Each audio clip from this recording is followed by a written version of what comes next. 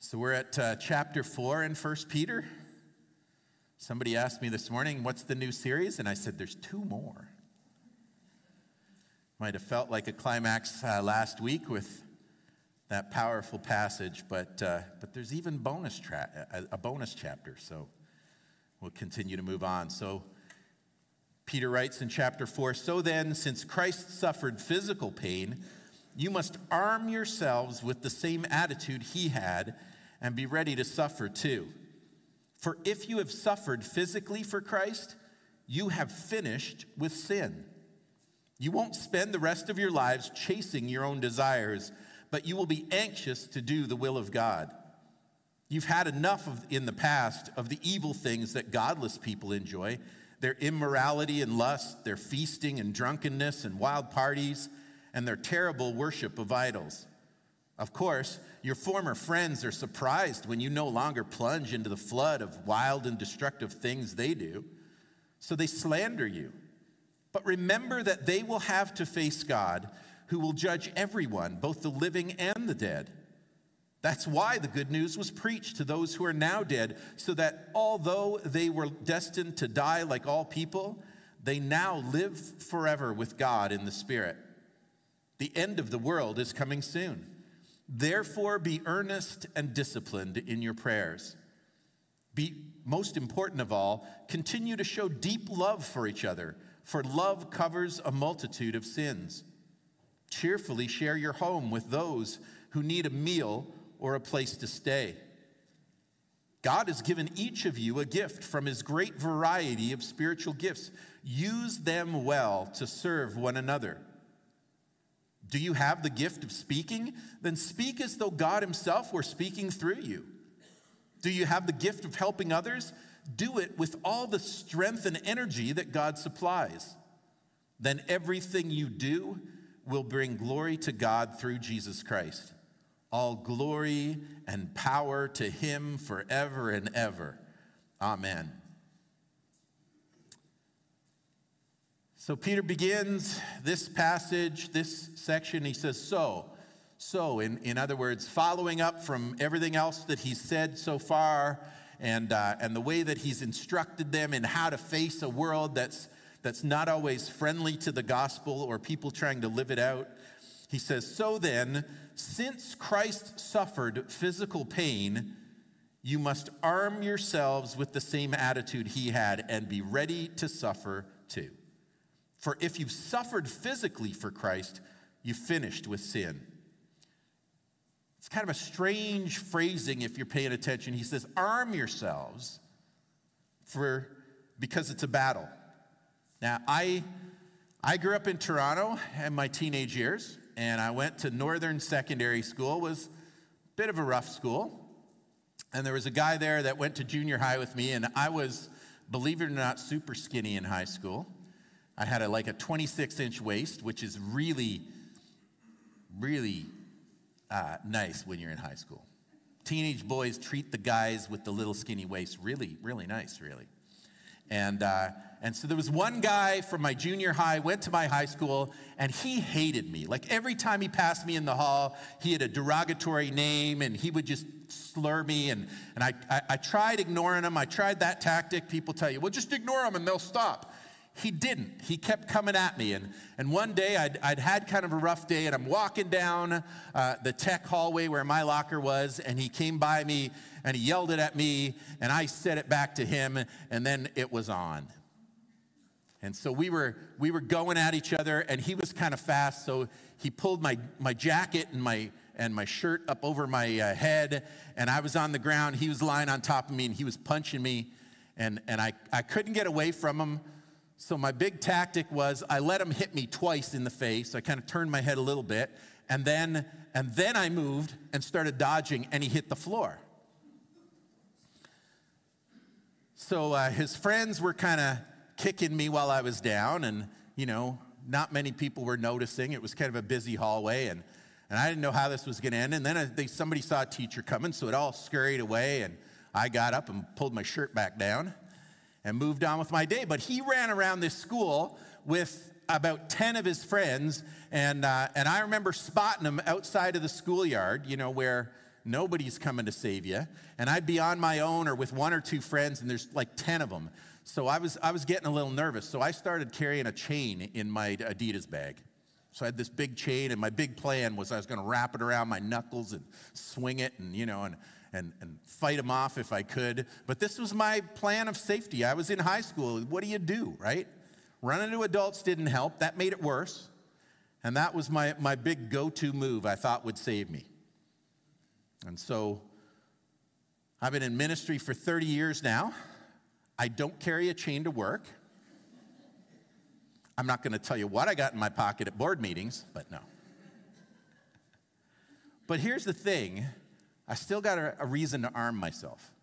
Peter uses that language on purpose, and in case that one little word kind of escapes you when you're reading through it, think about that for a minute. He chooses his words really carefully, and he says, arm yourselves for this battle you're in.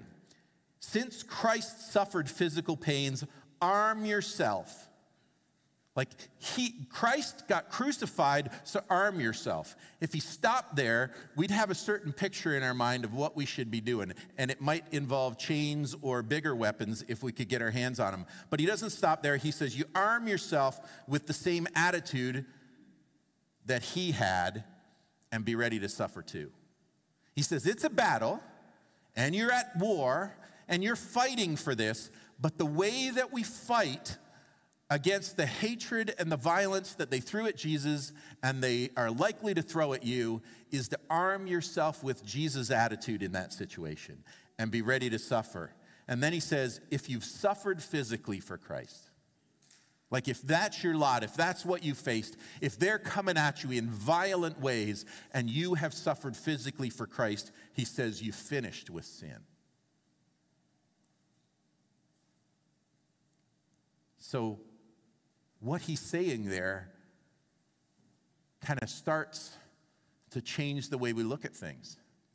And he says, if you've suffered physically for Christ, if you've gone through that and you've allowed it to happen, if you've gone through it and you suffered specifically because you're serving Jesus and you're still serving Jesus, he goes, there's something about that means that you're really done with the sin life, because the sin life is about something completely different. And so he says there's this battle, and the battle is to be done with sin. And so he spells out what being done with sin means, and he goes on in verse 2 to say, you won't spend the rest of your lives chasing your own desires, but you will be anxious to do the will of God. He says there's two ways to live. You can chase your own human desires. You can go after what you want. You can build the big dream of your big goals and what you want to accomplish in life and what you're trying to do. And the whole world is telling you, chase your dreams. Go after it. If you want something, go get it. And Peter says that's not what you're supposed to do. You don't chase your own desires, but you will be anxious to do the will of God. If you are willing to suffer for Christ, if you've locked in so that this is the most important thing in your life and nothing that the world can throw at you is going to stop you, if that's your situation, then you're done with sin. And because you're done with sin, you're done with selfishness. Because all sin really boils down to selfishness, right? And so he goes, you're not about the selfish desires that you were chasing before. You're done with that. That's over. And now you're going to be anxious to do the will of God. He says that's what it means to be done with sin. That's what it means to follow Jesus. That's what it means to be willing to suffer, is that you give up what you're after and you go, God, what do you want me to do? How do you want me to engage here? And so he says you'll be anxious to do God's will, you'll want to do it. And you'll be done with the other side of all your selfishness. So it's a very, very binary choice for him, right? It's A or it's B. It's one or the other. You're either going to chase your own desires or you're going to chase God. You're either going to be anxious to do what he wants you to do, or you're going to feed whatever is in you that you want. And you're going to indulge everything for you. Everything's about number one, or it's about God. So he really draws a sharp line between the two. And now he says that's how they live now for God instead of themselves. But he points out to his listeners, like he's written to this group of churches that are hard pressed now, but he says, it wasn't always that way, Peter says. Like, you didn't always used to live this way. He goes on to say, you have had enough in the past of the evil things that godless people enjoy. Their immorality and lust, their feasting and drunkenness and wild parties, and their terrible worship of idols. So he says the people in the churches he's writing, they had a past, right? They lived differently. They had different goals in life, and everything was about indulging them. So they drank, and they ate, and they partied, and they chased their lusts, everything that they wanted for so badly in life. That was the things that they went after, to the point where he says, and their terrible worship of idols. And here's the thing. We might feel when we hear Scripture tell us about idols that we're safe, because I don't have a little statue in my garage that I go out and bow down to. I don't have something in a prayer closet that I look to, some ornament that has become sacred to me. But an idol really is anything that we put in the place of God, anything that takes the attention and the worship and the honor that we owe to God. When anything else takes his place as the priority in our lives, that becomes an idol. And so Peter says, for you guys, it was lust and it was drunkenness, and you went after that stuff, but all of it's idols. Like there's idols that we put and we build, and we make it so important that that's the thing we spend our time thinking about, and that's the thing we spend all our resources on, and that's the thing that occupies our hearts in ways that are really unhealthy, because they take the place of God, and he should have such primacy for us. He should be the most important thing. And so Peter says, you had enough of that, but now you've got something different. So you're anxious to do the will of God. Like, you're eager to do it, and you don't want anything to do with the old selfish desires, and you don't indulge yourself in those ways that are just about you, making you feel better. You don't need that, because you've got God. And he replaces it. He replaces it because that's not for you anymore, and he replaces it in such a way that you don't need that. You don't want that. Like, it's your desires have changed. And the focus and the goal of your life is chasing after him rather than chasing any of that. And so even if you can't relate to those particular sins, you know that we all got these things from our past that we were into. And I love how a few minutes ago when we were singing that song, come Holy Spirit, and we said, you're welcome here. And it says, my shame is done, right? My shame is undone because of you. I don't chase that stuff that made me ashamed that I wanted it and ashamed that I did it, but I'm chasing something better now. And so they've changed, and he says to them that their old friends notice. And so he goes on to say, of course, your former friends are surprised when you no longer plunge into the flood of wild and destructive things they do, so they slander you. He says the stuff that they do, the stuff that you used to do, it was destructive. It was destructive to other people. Sin hurts people, right?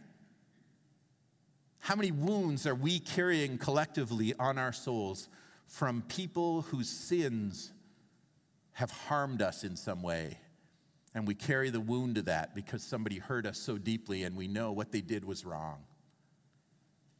And then, of course, sin is also self-destructive, because even when we're the harmer and not the harmed, it changes us in really ugly ways, and it hurts who we are and who we were born to be. And so sin is selfishness, but it's also self-destructive. That selfishness kind of implodes on itself, and it starts to eat away at us, and it destroys who we were born to be. And so we're never satisfied. We never have that sense of well-being as long as we allow it to have its way. And so Peter says, look, there's this self-destructive selfishness that you're dealing with, but remember that they will have to face God, who will judge everyone, both the living and the dead. That is why the good news was preached to those who are now dead. So although they were destined to die like all people, they now live forever with God in the Spirit. He says, God's the ultimate judge, and God looks over our lives. And it's not that he's nitpicking with every detail, but he says, unless you get away from that self-destructive life, it will destroy not just your body, but your soul. And you don't need that. You need Jesus. You need his life. You need the life that you were born to live that's full of fulfillment. And so he says, if we won't allow him to change us, we will self-destruct, like we'll implode. And so he says it's destructive, but that's not for you. So he says, remember, every one of us has to stand before God, and we're going to have to give account for how we've lived and the choices we've made. But he says that's why the good news was preached, because the good news gives us a way out from under even the things we've already done, the stains that are on our soul, the burdens that we carry because of ourselves and our own behavior and our own mistakes and our own choices and our own sin.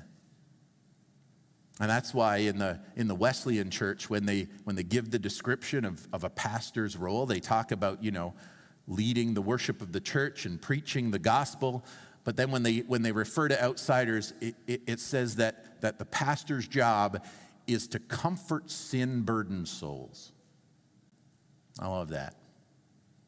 It's like we're walking around with this baggage that weighs us down, and sometimes people try to pretend like they're happy, and they're not, and they've got all this weight on them. And it says, hey, your job isn't to go wagging your finger and going hard at them and telling them off, but your job is to bring them comfort, because the truth is that they're hurting.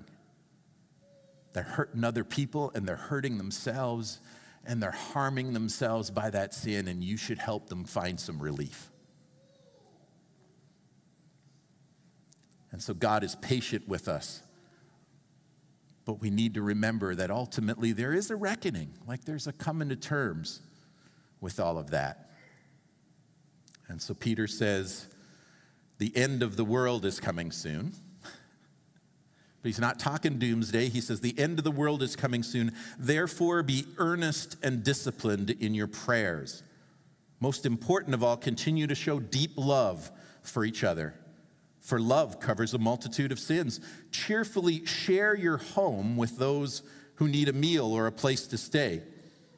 God has given each of you a gift from his great variety of spiritual gifts. Use them well to serve one another. So he says, look, in the meantime, if you've locked into Jesus, if you're trying to follow him, if you're allowing the Holy Spirit to do in you what only he can do, then you've left the past behind and you're trying to live for him. And gradually your desire for that other stuff is fading away, and your desire for God is replacing it. And so then he reminds them that they should be praying, that they should pray earnestly and disciplined. Like it takes discipline sometimes to pray, right?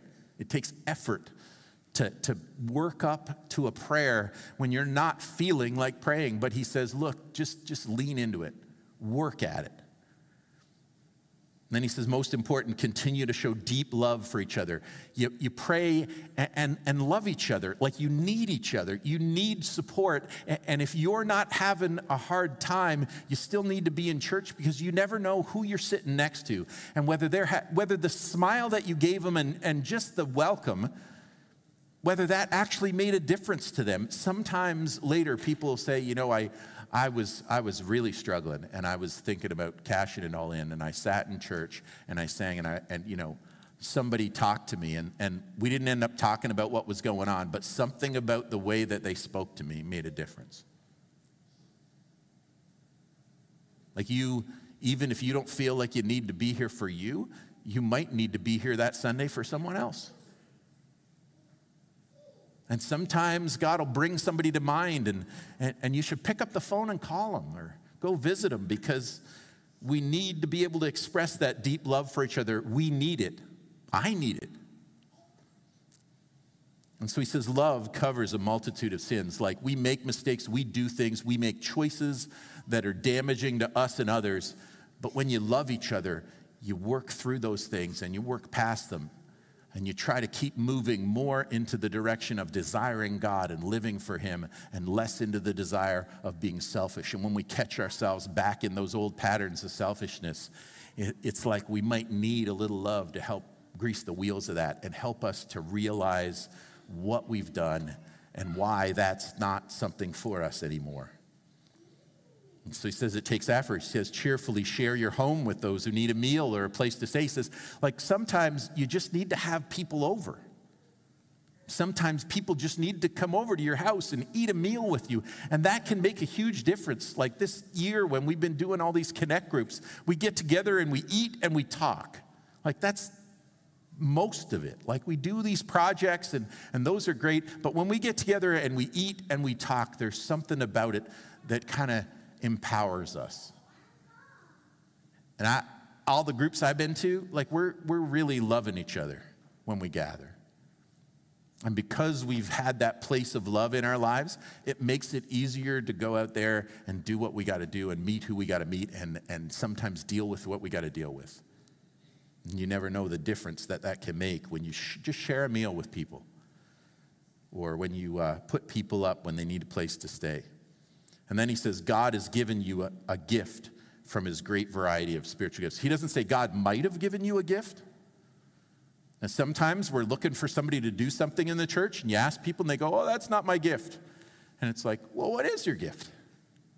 Because the scripture doesn't say everybody has all the spiritual gifts, and it doesn't say that, everybody has a certain amount, but it says nobody who becomes a believer in Jesus doesn't have a spiritual gift. And spiritual gifts' purpose for them is to edify the body, to serve other Christians. And so it's up to us to figure out what our gift is and to engage it. And Peter says one of the ways that we can strengthen each other is not just get together and eat and care for each other, but that we should be using our spiritual gifts. So he spells out two of them. He says, if you got the gift of speaking, then speak as though if God were speaking through you. Like if you're going to speak, like be listening to God so you can say his words and it's like he's speaking. And if you can channel that, then God gets the glory and God can do things with his word. And then he says, do you have the gift of helping others? Then do it with all the strength and energy God supplies. Like use all of your energy and all of your strength to do what God's called you to do in the church and to use your gifts to serve others.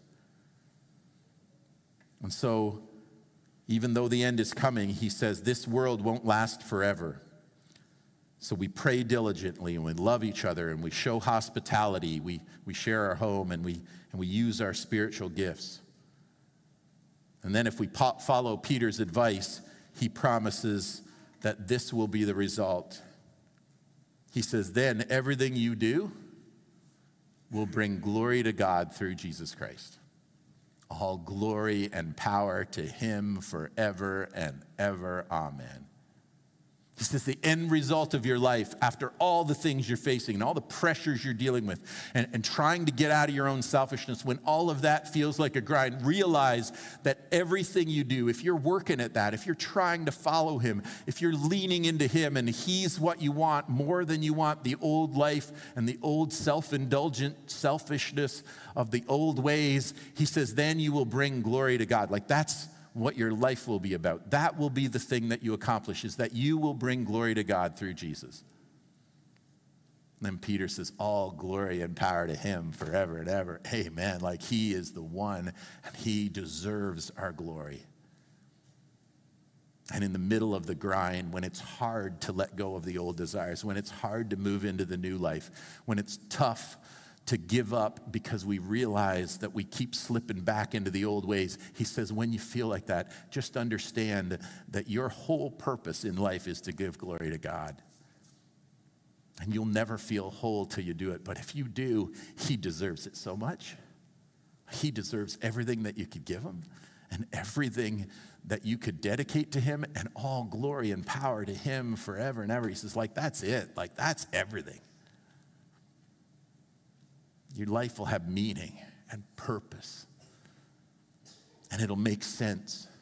And it'll fall together in the way that it was designed to from the very beginning of time. And Peter says that's something worth striving for, and that's something worth shooting for. And the Holy Spirit working in you will accomplish those things in ways that you could not. And so God is at work in us, and his work becomes complete. When we just decide that we want him more than we want that, then he will honor our request. He will grant us the desires of our heart when what we want is him and his kingdom and his life-giving. And that selfishness that is so hard to let go of, he'll pry it from our hands and he'll give us something so much better in return. And we'll be in a place where we can give him all the honor and all the glory that he deserves. And Peter says that's what this is all about.